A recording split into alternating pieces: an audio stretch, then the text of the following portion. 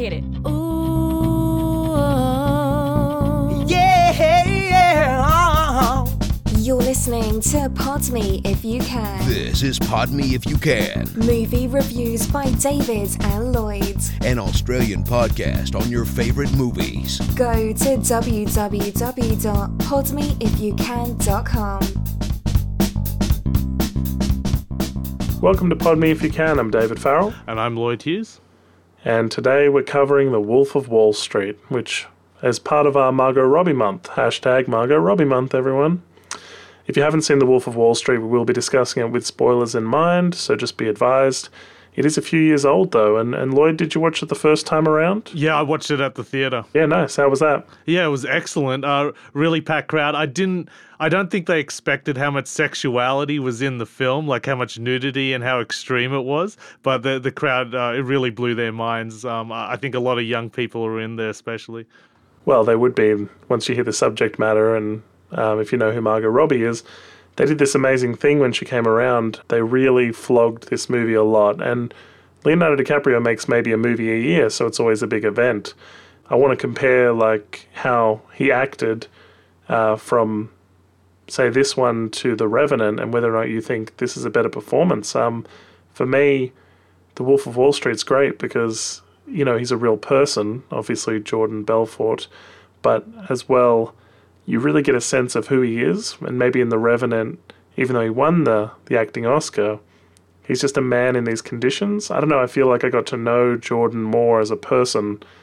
Maybe that was also the duration of the film, but what do you think? Yeah, I agree. I much prefer his performance in The Wolf of Wall Street because you just get a greater sense of like all the dynamics that Leonardo DiCaprio is capable of, like the speeches alone that he had to execute as Belfort is really remarkable. It's absolutely phenomenal. Like, he was so nervous during each of those, and he had to really psych himself into doing it, and it is very demanding. Like, it's just Martin Scorsese's wizardry that you just don't notice that a lot, I guess, because there's so many other cutaways. There's like really memorable shots of the crowd, but that's, you know, Leonardo DiCaprio delivering these really powerful speeches that you get a sense of how powerful this character was to his it's probably more exaggerated in the movie than it was in real life, I'm sure, but you you really get that sense of his X plus sort of thing. Like, shout out to my friend Claire. She actually met the real life person, Jordan Belfort, in Sydney during a conference, and she said that there is something absolutely charismatic about him, that he really dominates the room. It's that Bill Clinton effect, isn't it? People want to be near them, and they steal focus. Well, I mean, it's hard not to compare The Wolf of Wall Street to the film Wall Street with Gordon Gekko, Michael Douglas, obviously. The whole greed is good mentality. The FBI agent, in fact, he's a Boy Scout. He's described as a Boy Scout. He thinks you're Gordon Gekko is also a line that gets thrown in the film. I didn't see Wall Street for years, and then when I did see it, I was like, okay, I get what all the fuss is about. And this is a bit of familiar territory, hey, Lloyd? Yeah, absolutely. Like, Oliver Stone still remains one of the towering authorities when it comes to movie making and Wall Street, like the subject of Wall Street. His dad actually worked in Wall Street, and Oliver Stone wanted to explore, like, the economic structure of America. And Wall Street, which came out in 1987, created Gordon Gekko, which was incredibly played by Michael Douglas. And there is a very underrated sequel to Wall Street that came out in 2010, called Money Never Sleeps. Wall Street explores the economic facets of the institution, and it's clear that Oliver Stone understands how that economy works very well, although it sure as hell goes over my head. And despite the famous greed is good speech in the movie, Wall Street is really a cautionary tale about the greed within the institution. And it's interesting, Michael Douglas said sometimes he gets stopped in the streets in New York and some people say to him, hey, you're Gordon Gekko. I grew up wanting to be you. Like, he was so shocked because both he and Oliver Stone set out to make a movie depicting how awful these people were.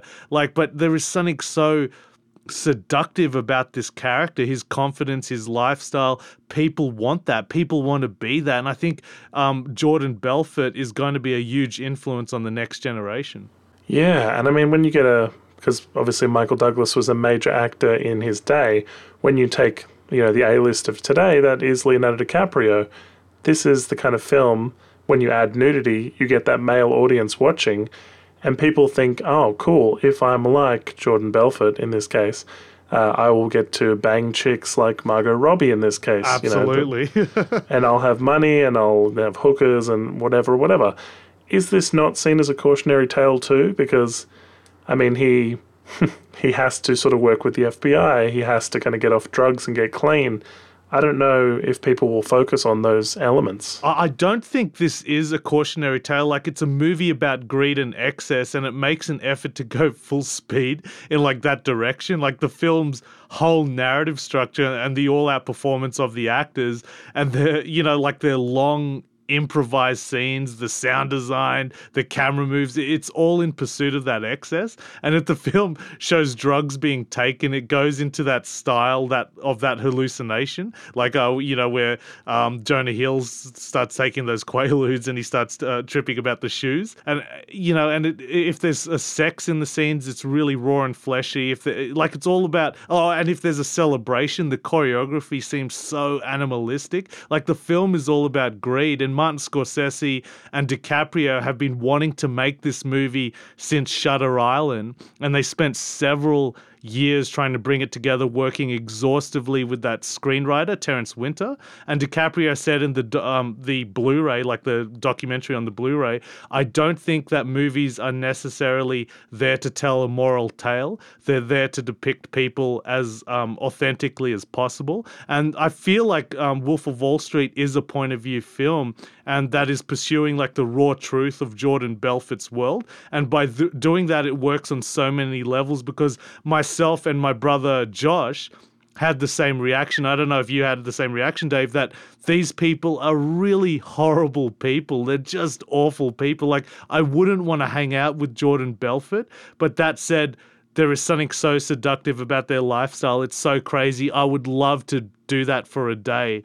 Like, I remember going to see Mike Tyson in Sydney, and he talks about his life, and he said there was a real low point in his life where all he did was take drugs and sleep with prostitutes. And I remember so clearly him saying, it was fun, man. It was so fun. Like, there's something in the Western world that really holds that image of cocaine and escorts as like the highest form of excess. And I guess until you've done it, you don't know. Exactly. When this film first came around, I didn't see it at the theatre like you. I didn't see it for a while and didn't see it till it was on DVD.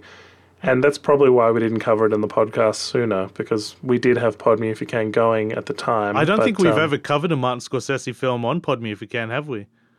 Hugo. Oh, Hugo. Oh, my gosh. Yeah, don't forget about Hugo. So, yeah, the thing was, enough time had passed that I thought, people won't listen to it. But then when Margot Robbie month comes along, I thought to myself, of course, let's try and get Wolf of Wall Street in there, even if it's just at the end of the month, to wrap things up. Because it's really the film that launched her career. But the first time around, I really enjoyed it. I found I was transfixed by these characters. Jonah Hill especially, so many scenes were stolen by him and his teeth. And just the casual nature of him talking about how he may or may not be with his cousin. I'll just let him run free if he wasn't, born right. When he talks about if his kid was disabled. Yeah, jeez. But like, he was an Academy Award nominee for this, and I think deservedly so. I'm not sure Jonah Hill will ever reach this height again. We'll have to see. He got it for Moneyball and Wolf of Wall Street? I think so, yeah. Wow, that's really impressive.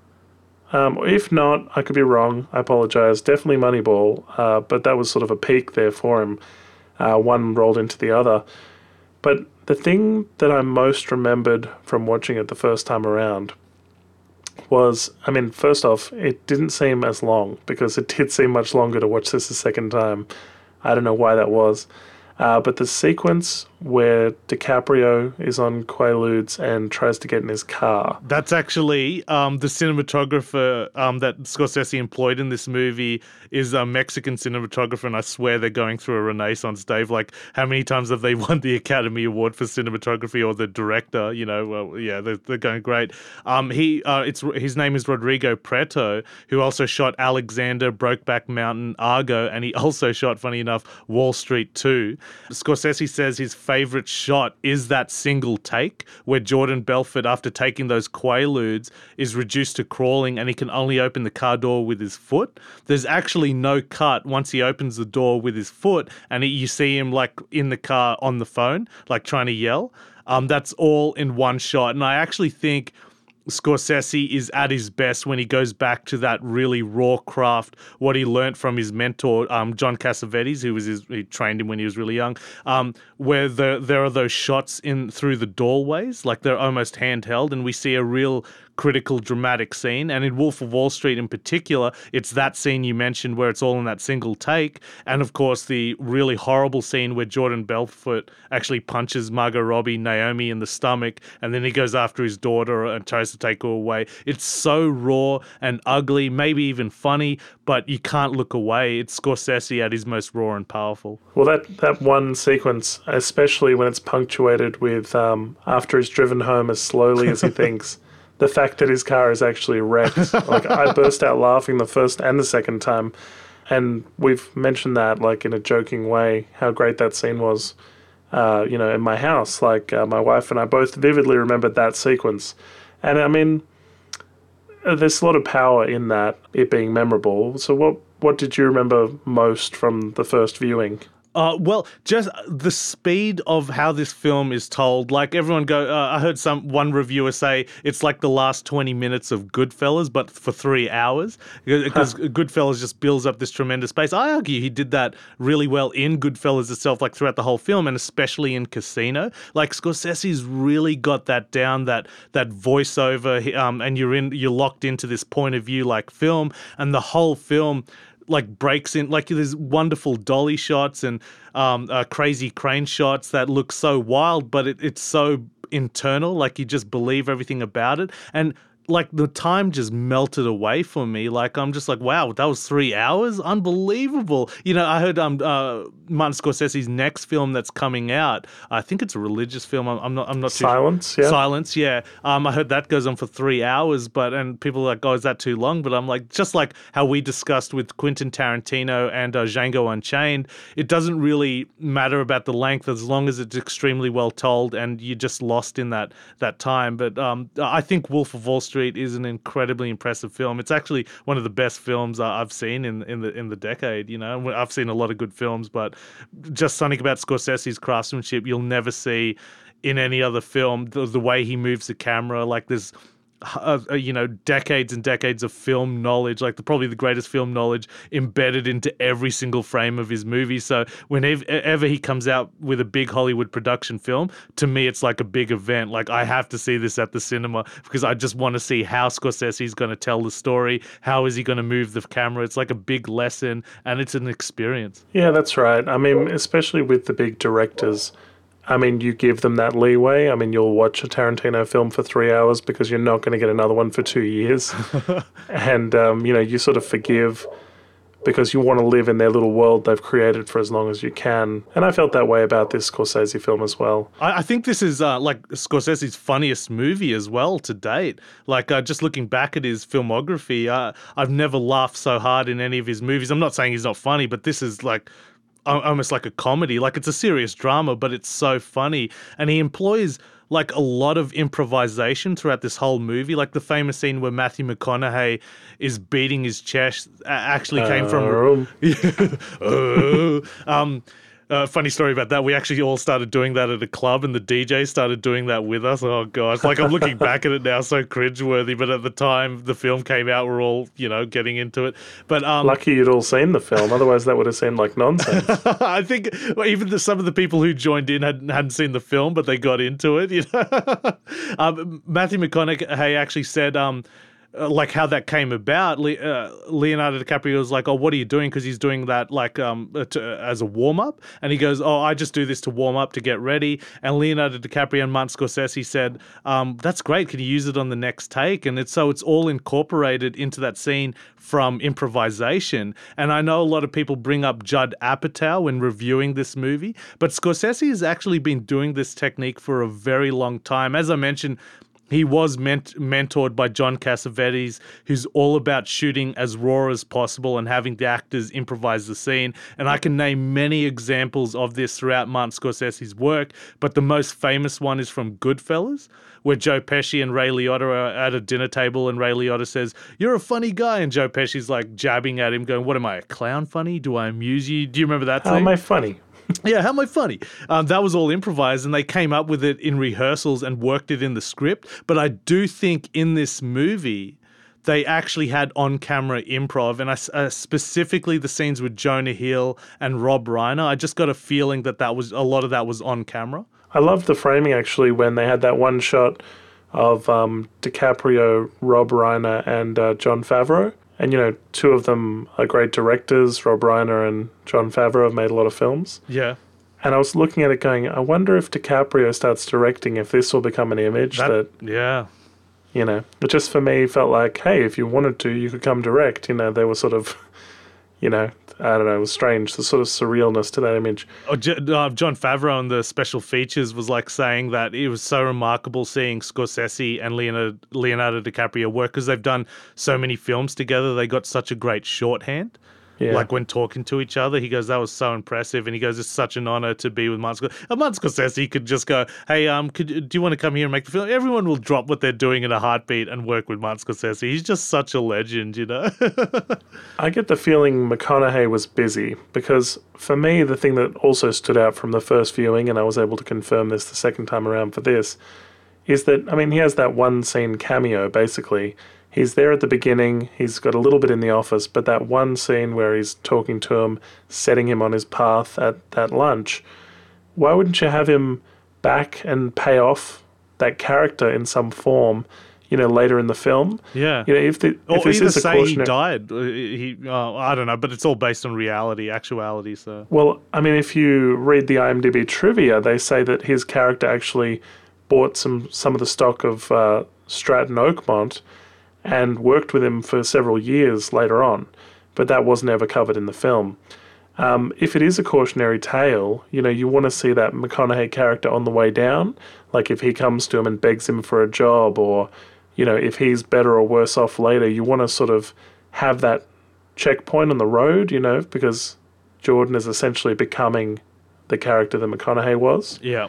Especially when he's beating his chest in front of all of his staff. And, yeah, you know, see the influence. Like he was almost like, although we see Rob Reiner as his father, the only father figure really for Jordan Belfort was Matthew McConaughey in a sense. I mean, I find it interesting. Rob Reiner sort of disappears a bit more towards the end of the film, never really giving him too much advice. There was that bit about marriage and like sleeping with women and pubic hair, but for me, this was so off-brand for Rob Reiner that he must have loved doing it, you know, because you sort of know him as the good, you know, and friend and romantic comedy and like so much screaming and swearing. He would have loved it. What's a movie they're watching? What's a TV show they're watching and somebody phones up to interrupt him? Was it The Enforcer? I think it was. The Enforcer, who the hell got... And he has an English accent when he picks up the phone. Oh my gosh, that was fantastic. You know when they first become Stratton Oakmont and DiCaprio's doing that phone call trying to sell shares and he's doing the like lubing up and like he's going to air fuck this guy? Yeah. There was way too much chuckling from everyone for me. I didn't notice it the first time around, but it felt like a prank phone call. But there was a few things the second time around that were totally different. One thing I want to highlight is just the girl who gets her head shaved for $10,000 that allegedly is going towards breast implants. The look on her face, I didn't pick up on it the first time around. She looks pretty horrified. Yeah, no, it becomes tragic as the camera punches in closer to her facial expressions. Like, yeah, and that scene is so animalistic, like what's going on there. Jordan Belfort delivers this crazy speech and everyone's screaming and roaring and this girl's getting a head shaved. And then before you know it, in the blink of an eye, like all these dancers come in, like a naked, half-naked band comes in, strippers come in, escorts come in, waiters come in. Like I'm really curious to know what Martin Scorsese drew from, because he's got such a religious background. I'm sure he drew from some religious imagery that depicts greed. Like it kind of reminded me like pagan Rome, maybe Caligula, like he was going for. Like it just seems so crazy. Like the frame was just so dense, packed full of all kinds of excess going on the screen. And especially, you know, that scene where they go to Las Vegas just before he gets married for his bachelor party, and they're on the plane having, sex, taking drugs, and it's just so crazy. And then you got that top shot, like that crane above shot, where Jordan Belfort walks towards the window in his hotel, and there's like naked bodies all around him, and like the last naked girl that's sleeping, he just has to grab her breast as he's walking over the window. It's just like so excessive. Like it's just such a crazy lifestyle. But that girl with the shaved head, I mean, that really stood out as like torture and just sort of crossed a line. And it was the way Scorsese punched in and stayed with her a little bit longer than he should have. And just the look on her face, the sort of nervousness. Yeah, no, I didn't pick up on that the first time around. Because the first time around, I think you're too in shock to think about it. You know, when they're doing all the dwarf throwing and things like that, it's all shocking, but you don't you go with it because it's become the kind of film that you're watching, I suppose. I like that scene where he's shooting the infomercial, and like he's going on, like obviously this is just another part of his life where he's making a living off off these infomercials, and in that same infomercial or video grain, like as if it's shot in video, he gets arrested. Like that was just like breaking the third wall for me. That was just absolutely brilliant. Fourth wall, sorry. That was great, yeah. We should probably talk about Margot Robbie, who is the focus of this month, an Australian actress, obviously, who plays his second wife. She plays a woman in this film that when she's introduced, one character says, "I would fuck her if she was my sister." And then another one says, "I would let her give me AIDS." and then Jonah Hill's character openly masturbates in that scene to her. That was so shocking. But this is like amazing marketing for her as an actress, because if they said all this stuff about her as an actress, which a lot of people can't sort of tell the difference, but she's of course very beautiful. If enough people tell you that something is great, this is just really good marketing. The marketing is right on. Not only that, it's delivered by great quality actors, directed by one of the greatest directors ever, shot by the most top-of-the-line DOP you could ask for. So it's the perfect vehicle that really advertises the beauty of Margot Robbie. I think if you had, like, no offense to Margot Robbie, but anyone that's very pretty in that role, it would have had the same effect, because you had all those ingredients set up to build up such a advertisement of beauty. You know what I mean? Yeah, and I mean, when an A-list actor, Leonardo DiCaprio, I mean, when he's pictured constantly with Giselle and models and stuff, and he is like a brand of person who's selling us, watches and cars and whatever, he is selling us. He's selling us Margot Robbie. And this is like, when they sell us the film, they're selling us Margot Robbie as well. And of course, the whole world bought in, and she's got an A-list career now, more recently with Harlequin, solidifying it. But yeah, it's definitely Wolf of Wall Street that really engineered the Margot Robbie, I don't want to say era, but really engineered the Margot Robbie star, this very beautiful blonde-haired woman that guys will just fawn over and, do what Jonah Hill was doing in the movie. And in particular, when you do actually see Margot Robbie nude, I don't know if she was nude prior to this film, I don't think she was, but that scene where she opens the door, and again, this is shot by one of the best DOPs in the world and directed by one of the greatest directors ever. And you see Margot Robbie fully naked opening up the door. That's like the biggest advertisement for her beauty. I don't know how much further you can get in that. And then he obviously has sex with her right then and there. And then like the voiceover, because it was so amazing for 10 seconds.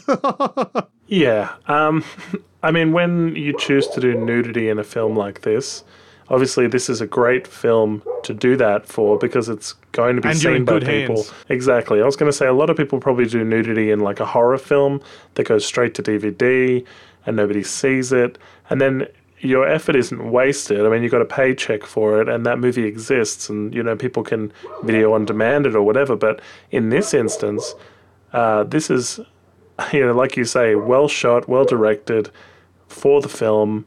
Apparently, Scorsese offered her a robe, like said she didn't have to be nude in that scene, and she insisted because it's on IMDb, but it's about her trade in the world is, her body and her beauty, and that's how she sells herself pretty much to DiCaprio's character. Harley Jordan. Quinn, I definitely think will be the one most people will remember her for, but Wolf of Wall Street is definitely the engine that brought her to stardom. I think we talked heavily about Pan Am in our podcast last week, and we talked heavily about obviously Harley Quinn in Suicide Squad, but Wolf of Wall Street is definitely the one that put her on the face of the planet, put her on big notice, definitely. Put her on the map for sure. And there's that great sequence where there's a montage of, showing them become a blissful married couple with wedding and presents and happiness. And it's all broken by this amazing jump cut with this glass of water to the face. Who is Venice? And he's like, huh? Who? And she goes, who? Who? What are you, a fucking owl? That's actually a line from Heat. Who? Were you a fucking owl? And then they skim over the fact that they had a child there and fatherhood has happened to Skylar. And she's pregnant again later in the film. That's not the focus of the movie, which is great. Even having this background stuff makes it all so much more three-dimensional. But she does this very kind of Jersey voice, which is what I found she slipped into sometimes when she was Harlequin, when she was the doctor, and she was saying, what are you going to do to me, Mr. J, Maybe that's her kind of default American accent. I'm not sure, but maybe one to watch just with Margot, whether or not she has that range. I guess in Pan Am she sort of did. I didn't get a Jersey accent then, so fair enough. Dismiss my comment. I enjoyed the FBI stuff. I mean, that's the good versus evil story of the film. And there's a wonderful shot, he's on the train, and he's looking at life around him, and he has that brief blurb, or no, it's actually a head storyline in the newspaper about the arrest of Jordan Belfort, but he has to put the paper down and look at his life, just how it's sort of like a stab at the average working stiff, just how it's just not so glamorous, It's kind of sad in a way, very tragic. I mean, maybe people will see it as inspiring and, without necessarily going to the lengths that Jordan does, maybe try and turn their own lives around. I thought that speech where he's going to step down, but the new drug that he's really addicted to is power, and he's only powerful as this persona of the Wolf of Wall Street. And during the speech, he convinces himself to stay, was an amazing sort of thing. That was really good acting by Leo. And I like how, he's against the law in that kind of catch me if you can way, that Leo must like these kind of outlaw types that enjoy the high life, There's probably something there in his mentalities and, something to escaping where you came from. I love the scene where he smokes crack with Jonah Hill for the first time. Yeah. He goes, smoke crack when we broke. He goes, oh, all right, just one hit. And he takes it all in, and then he breathes it in a little. He goes, oh, my God. Oh, my gosh. That was, I really enjoyed Jonah Hill in this, and I think, maybe it's the performance I've enjoyed most of Jonah Hill. When you hear Jonah Hill, he's such a despicable character. You really can't understand why Jordan Belfort has him around, because he really screws up so many things. Like that whole where he's supposed to give the money to that Walking Dead dude. Oh, it's just so horrible. And he doesn't tell Jordan Belfort. Instead, he gives these Quaaludes that take ages to come in. And then he's on the phone with the guy from Switzerland about the bank account, and he's trying to scream and get off the phone. And then he starts eating meat, and then he's choking on the meat.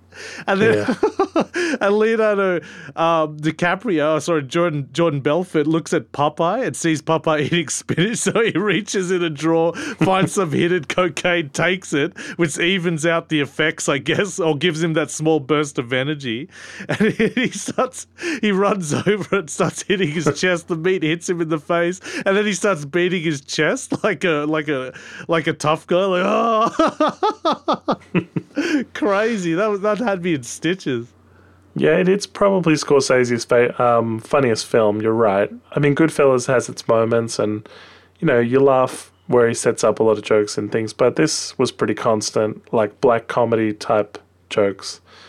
He really has a death wish at times, and I found there were 3 scenes for Jordan's character that DiCaprio, I think, just 3 moments that stood out most for me. And one was when Naomi's having sex with him and she says it's for the last time and she wants a divorce. And like you said, the way Scorsese handled this sequence where Jordan punches Naomi in the stomach and steals their daughter. It was such a raw scene. Jordan is wearing a wire for the FBI, and he holds up that note, or he shows the note to Jonah Hill's character that just says, "Don't incriminate yourself, I'm wearing a wire." It's such a sweet gesture to his friend, because he didn't have to kind of imply that at all, but it shows that there's still, between the two of them, he's fallen and he is working with the FBI, but he's still trying to help his friend and not. Yeah, I sort of found that very sweet. But the other one, the sweetest moment of all I found, was when he talked about the single mother working in the office. Yes. And how he gave her the $25K. It was such a gentle, sort of sweet story. There's in Spin City with Michael J. Fox, in the final episode he's in, before Charlie Sheen took over the show and I stopped watching, unrelated, there's a scene where Michael J. Fox tells the story of Jimmy, one of the other guys who works there, and how when he walked in, when he hired him and stuff.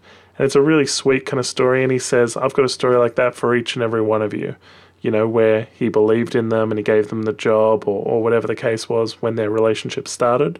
And I got the feeling on that Wolf of Wall Street sequence, that $25K story, that for each of the people in that room, there was a time where Jordan met them and had faith in them and maybe made an investment in their life in the way that he gave her money to, in advance. And I found it in that sequence, especially with her response, her emotional response to him talking, that was one of the sweetest moments of the film. I don't know if you... Yeah, it was so truthful and believable, mainly because of obviously how these incredible actors perform that scene.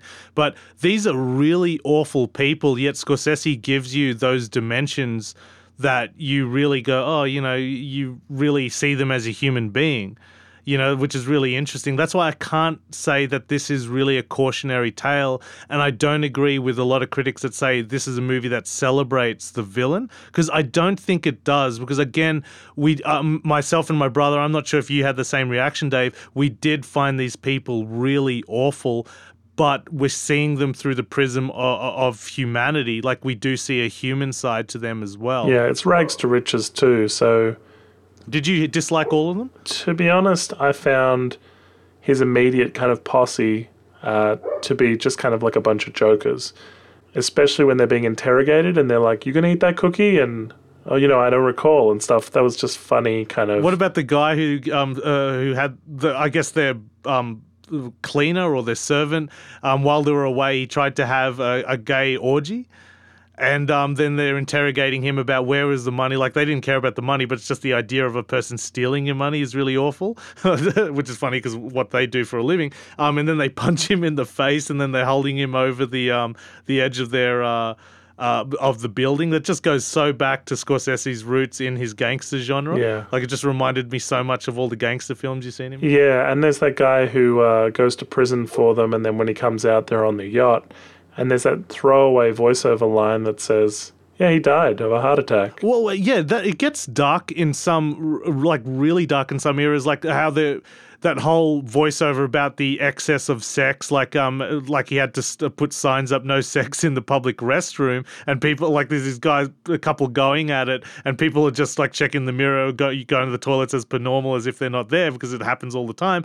And then he goes on about, there's this girl, like an intern, that she gave an amazing amazing oral sex to everybody in the office. Yeah, to everybody in the office, and then one of the guys married her, and then he he goes, oh yeah, but he committed suicide a couple of years later. And then Jordan Belfort doesn't have any emotional reaction to that, like in his words, how he says it. And the whole film just goes, oh yeah, he died, and then just moves along. Yeah. But it's such a powerful little story. You're just like, hold on, what? It just adds to how demented and strange this world is, how detached they are from humanity. There's so much in this film that I feel like whole stories could have been independent films.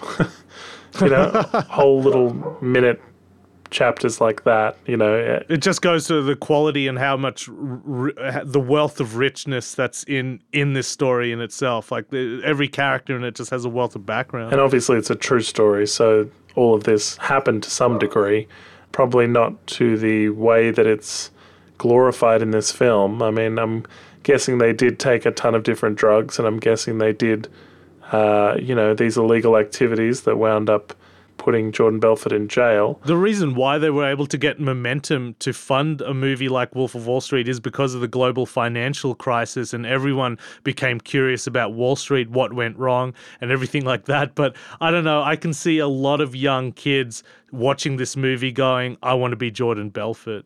And like what Oliver Stone and Michael Douglas were shocked about when they made Wall Street, that so many people wanted to be Gordon Gekko, and Gordon Gekko has become part of our common language as a reference to somebody who's in complete power in Wall Street and everything like that. I do think this movie is going to be like a poster child for the next generation of Jordan Belforts. And so simple is the message at the end where he says, sell me this pen.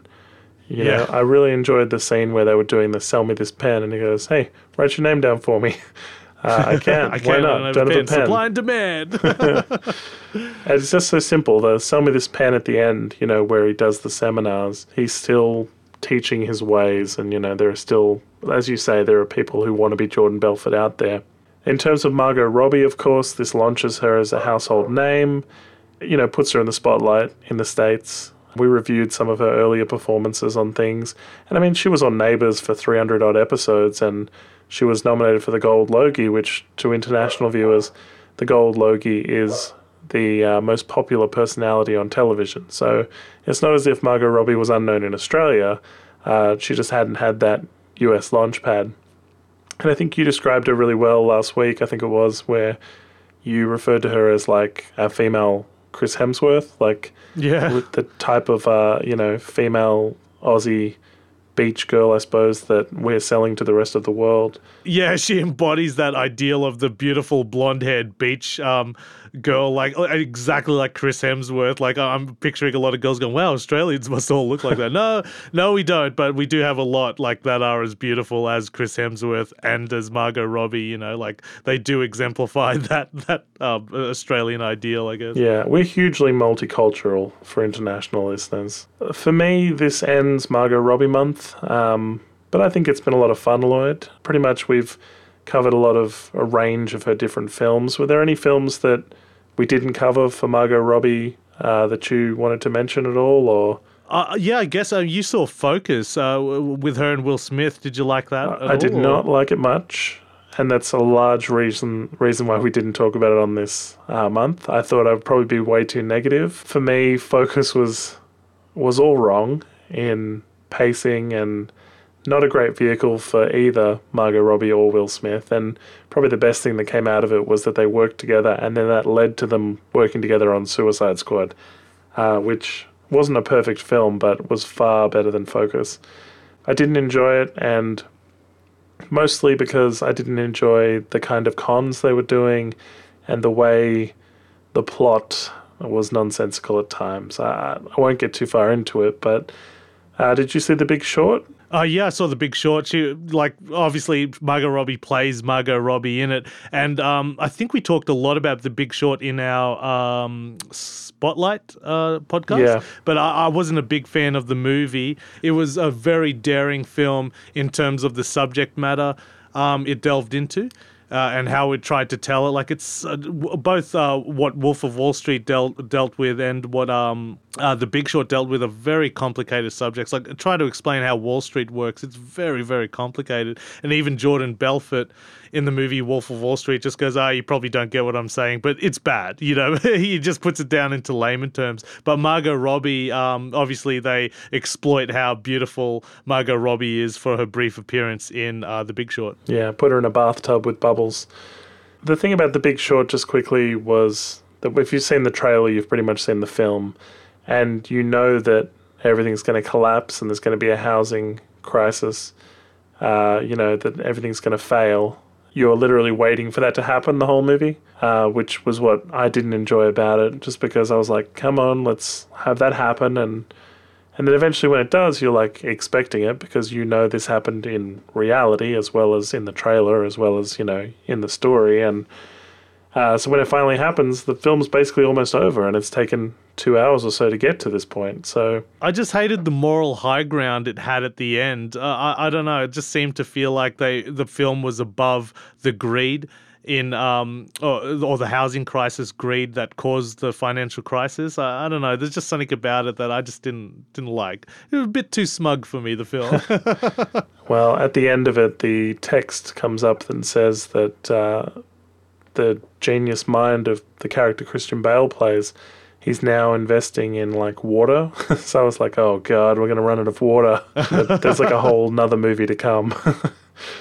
I also saw Whiskey Tango Foxtrot a little while ago, and the problem with the film is there's not enough Margot Robbie for Margot Robbie month. So okay, sure. She's really a token character within the film, and you see some really funny lines, and it's a very nice comedic performance from her, but she's not the focus. She's just secondary to Tina Fey, obviously. Look, Lloyd, you've been hyping this online. You've been talking about giveaways on the podcast, and this is something new we're going to do, so I'm going to let you talk about it. Guys, I buy a lot of Blu-rays, as people know, and I've got a lot of ultraviolet codes if you guys want them, so you can download the movie. And if you post on any of our social media, whether it be Facebook, Instagram, or Twitter, hashtag Margot Robbie Month, I will give away the UV codes for the Ultimate Edition of Batman vs. Superman. So that's with the extra 40 minutes added in the film. And by the way, you can go back and listen to that podcast we did on it. Just a little footnote here that I got it from Amazon America, so it might not work if you don't live in America. I personally never use the the ultraviolet code, so I'm looking to give away many of these if you guys like it. But again, just hashtag Margot Robbie Month on any of our social media, and we'll select the best one, and I'll email you the ultraviolet codes for you to download Batman vs. Superman. And our digital our socials that you can share, hashtag Margot Robbie Month. They're Facebook or Instagram or Twitter. So we'll be looking on those three to pick a winner. And I guess we'll announce them on the next podcast, which is really to be decided. I mean, we've spent all month talking about Margot Robbie, and now we've got to move on Pod Me If You Can. I'll just say as well, we've got over 600 subscribers now on the YouTube channel, which you can find a link to via our website at podmeifyoucan.com. Surely on the podcast, Lloyd, we'll have to keep an eye on Margot Robbie's career. So on IMDb, there's three things to note that I thought we'd just quickly talk about before we finish up. There's a film called Terminal, where she plays Annie, who's a mysterious employer of some hitmen.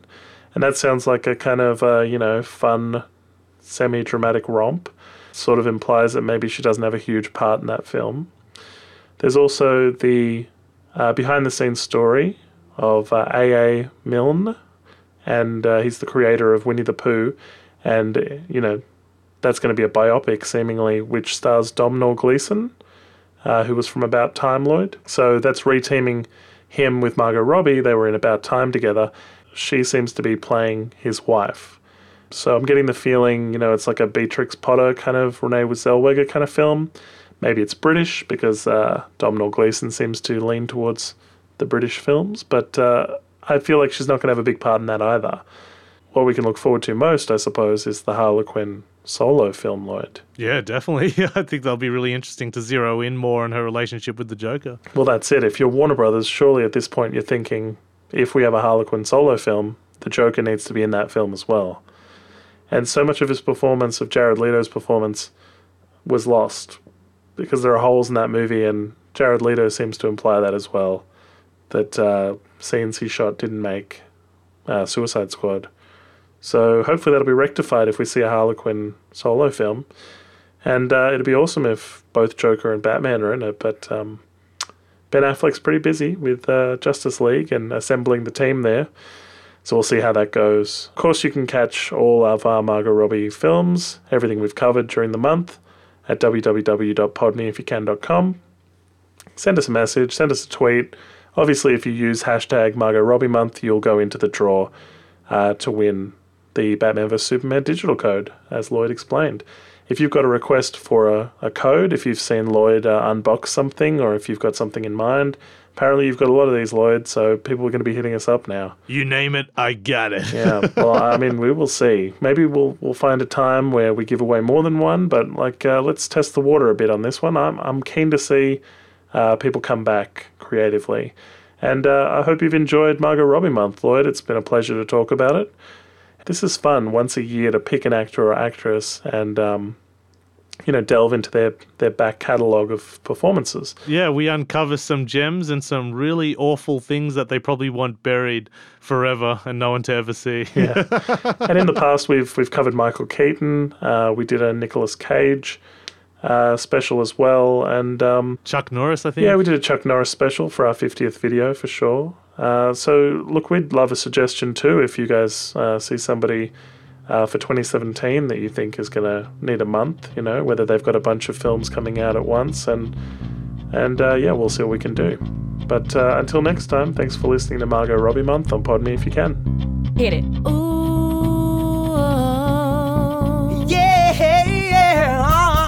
Thank you for listening. Please like us on Facebook and follow us on Twitter. Go to www.podmeifyoucan.com. Pod Me If You Can. Movie reviews.